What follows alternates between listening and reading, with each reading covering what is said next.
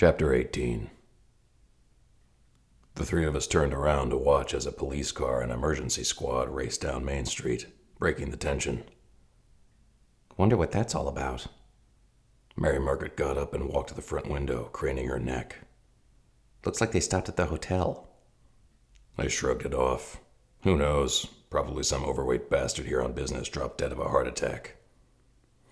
I was more concerned that Sarah's parents could be the ones threatening her life. Who would do that to their own kid?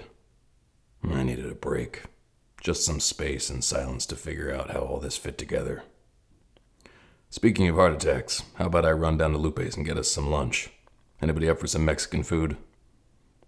My mom packed lunches for Sarah and me.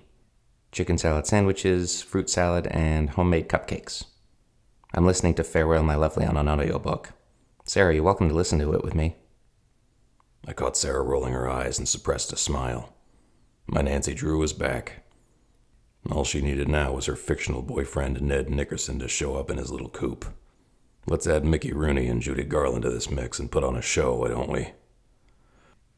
Okay, Sarah, you stay in the back where no one can see you. And don't answer your phone, I don't care who it is. Mary Margaret will find something for you to do. Unless it's Ambrosi or Barnes, we have no idea where Sarah Pelfrey is, and nobody searches this office without a warrant. Mary Margaret, keep an eye on the webcam. If anybody shows up at her door, you call me, you got it? I'll be back. Lupe's was about a 4-block walk from my office, perfect for the time I needed to get my head around the idea that either Charmaine or Chase was threatening their daughter. Could control of full bore be that much of a driving force? I'd heard an adage from old-time business owners in Fawcettville. Shirt sleeves to shirt sleeves in 3 generations. What that meant was the first generation builds the business, the second generation grows it, and the third blows it. That certainly could be what I was looking at here. Charmaine and Chase spent more than 10 years trying to wrest control of full-bore drilling from each other, so much so that they'd ignored the effect of their battles on their daughter. Charmaine's efforts to transfer stock to Sarah may have looked like she was trying to protect her, but it was really an effort to save the company. Charmaine probably thought she could control Sarah on down the line, but then Sarah's addiction got out of hand, and that plan was down the shitter. So, she keeps her on a string by sending her a check each month. Then Chase gets in on the game, or maybe he's always been part of it, bringing Sarah to Fawcettville, ostensibly to keep her sober as he drills for yet another failed oil strike. It's really an effort to keep her alive until she's 30 so she can inherit, or in the event that she doesn't stay sober, make a play for her shares. Both of them found out the hard way that their daughter may have reduced the number of active synapses in her brain, but the feral need to stay alive still functioned very well. So where does Tommy Lynn fit into all this? And who killed her? I kept walking.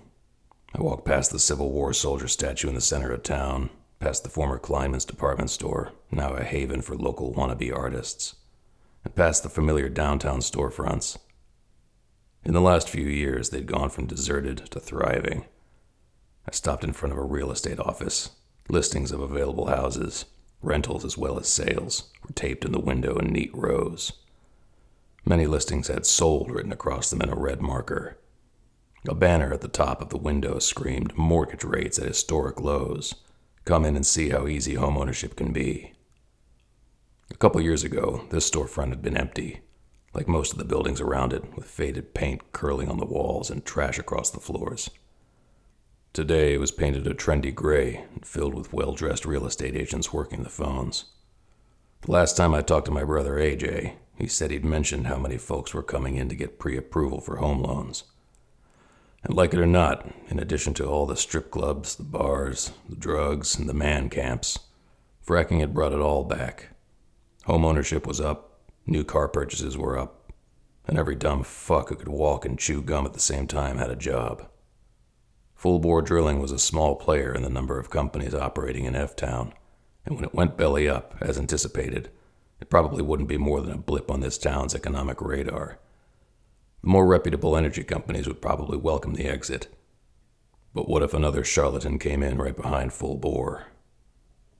I thought about folks like James and Marta Nagy, whose devotion to soul came as a result of their daughter's leukemia, and Carlisle Wheelerson, whose attempt to bring more money into his struggling farm resulted in first-degree geological rape. But they would target Chase Hawksworth before they would target his daughter. It didn't make sense that Tony Repetto would target Sarah, even though his anger over the fraud he felt Tommy Lynn had perpetrated was palpable. Repetto was one smart wop. He wasn't going to do anything that jeopardized the cat's meow and the steady stream of money it brought in. He had an anger problem. He was a control freak, but something told me deep down he wasn't a murderer. I still thought the theory of McComber confronting Sarah and somehow killing Tommy Lynn made the most sense. But where the fuck was he? Barnes hadn't said if he'd located him, so McComber was probably still on the run someplace. I would have heard if he was back in custody, either from Alicia or Barnes. I turned the corner again and heard Lupe's canned mariachi music wafting out into the streets from halfway down the block. In a few steps, I was at the door. I ducked inside, my nose filling with the smell of cumin and jalapenos, and slid into one of the high-backed orange booths again. Like most ex-cops, I sat facing the door.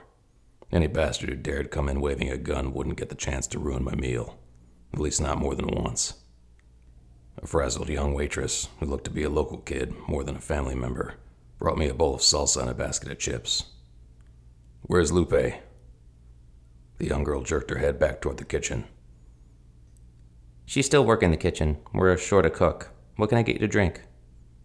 Coffee, and keep it coming. Tommy Lynn's memorial service was scheduled for later this evening, and I had a good possibility of sitting up all night at Sarah's apartment. I'd need the caffeine. She returned with a steaming mug and a handful of individual coffee creamers. I didn't want them, but I didn't say anything. "So, Mendez never came back?" She shook her head and shrugged. What can I get you for lunch? I ordered a beef burrito with beans and leaned against the back of the booth. As I waited for my food, I brought up the webcam on my phone browser and watched the seconds click by on the screen's upper corner. Nothing. Nobody testing the knob, knocking on the door, or selling Girl Scout cookies. Then, from the booth behind me, I heard a familiar voice. "So it looks like the Wheelerson property is going to come up bupkis too. Is that what you're saying?" Nash. I sat up straighter, turning my head so I could hear better. There was a deep sigh from somebody. "Yeah, I bet Chase is going to have to lay off everybody come Friday. Some guy came in Monday yelling about a bad check. I've worked with Chase enough to know that's how it usually starts." The voice was familiar, high and nasal. I couldn't see his face, but I knew who it was. The young guy who leaned into my car window Monday at the full-bore drilling site. You know he'll say the same thing he said last time. God, if I could only get some cash, I'd be able to pay for another geological study. I swear I'm getting sick of this. This one was supposed to be a good geo study. You can't swing a dead cat in eastern Ohio or western Pennsylvania without hitting oil or gas. Why can't Chase find it? I don't know. I think it's the same idiot from the main office in Oklahoma. Maybe it's Chase, Nash said softly. Nobody else has equipment trouble like he has. Nobody else has gotten sued up one side and down the other either. Everybody and their brother wants to get in on the fracking business. Why can't he get investors? The waitress brought my lunch and sat it down in front of me. I mouthed my thanks and kept listening. Hawksworth told me he'd fired Nash after he'd beat up Tommy Lynn. Nash had confirmed that to me at his camper. Obviously, Hawksworth put Nash back on the payroll, or never let him go. Why? I heard the insurance company is giving him some shit about his house burning down, too. The nasally boy barked out a sharp, sarcastic laugh. If they're smart, they are. Conversation stopped, and there was the sound of silverware scraping on plates. The younger man finally spoke. Are you and Chase still trying to find his crazy daughter?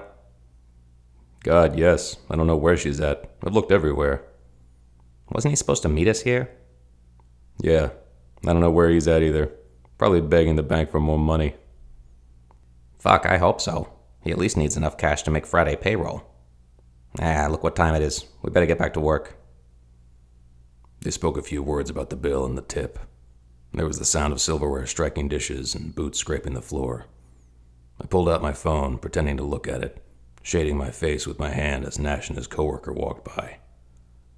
My stomach turned as things began to fit together. Things were desperate at full bore. Another dry well, 3 lawsuits, no money, no investors. Chase Hawksworth needed Sarah's shares if he wanted to keep control of the company, and so did Charmaine for that matter. But now it looked like he was willing to kill his own daughter for it. Burning down his own house, if that was true, also threw more suspicion on him and took it off Macomber. Could also destroy any plans he may have had about taking back control of the company. He knew Tony Repetto. He knew his daughter worked there. He could pass those threatening notes Sarah found on her dressing table through Repetto, or Nash for that matter. Apps to alter voices were easy enough to find, and even though Sarah destroyed her phones when the calls started, she always gave her dad her new number, allowing the threats to continue. And if she used a burner phone, it was likely he did too, using one to make threats, and the other to play concerned papa. Charmaine knew of the threats too. She'd said as much.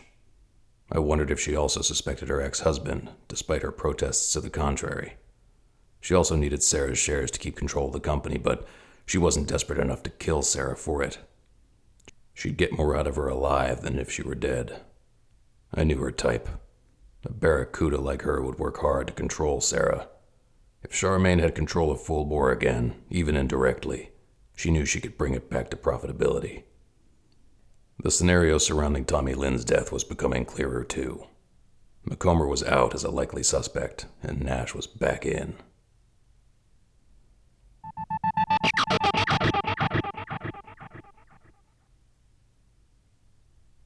Mary Margaret was still listening to her audiobook at her desk and biting into the side of her homemade cupcake when I walked through the door.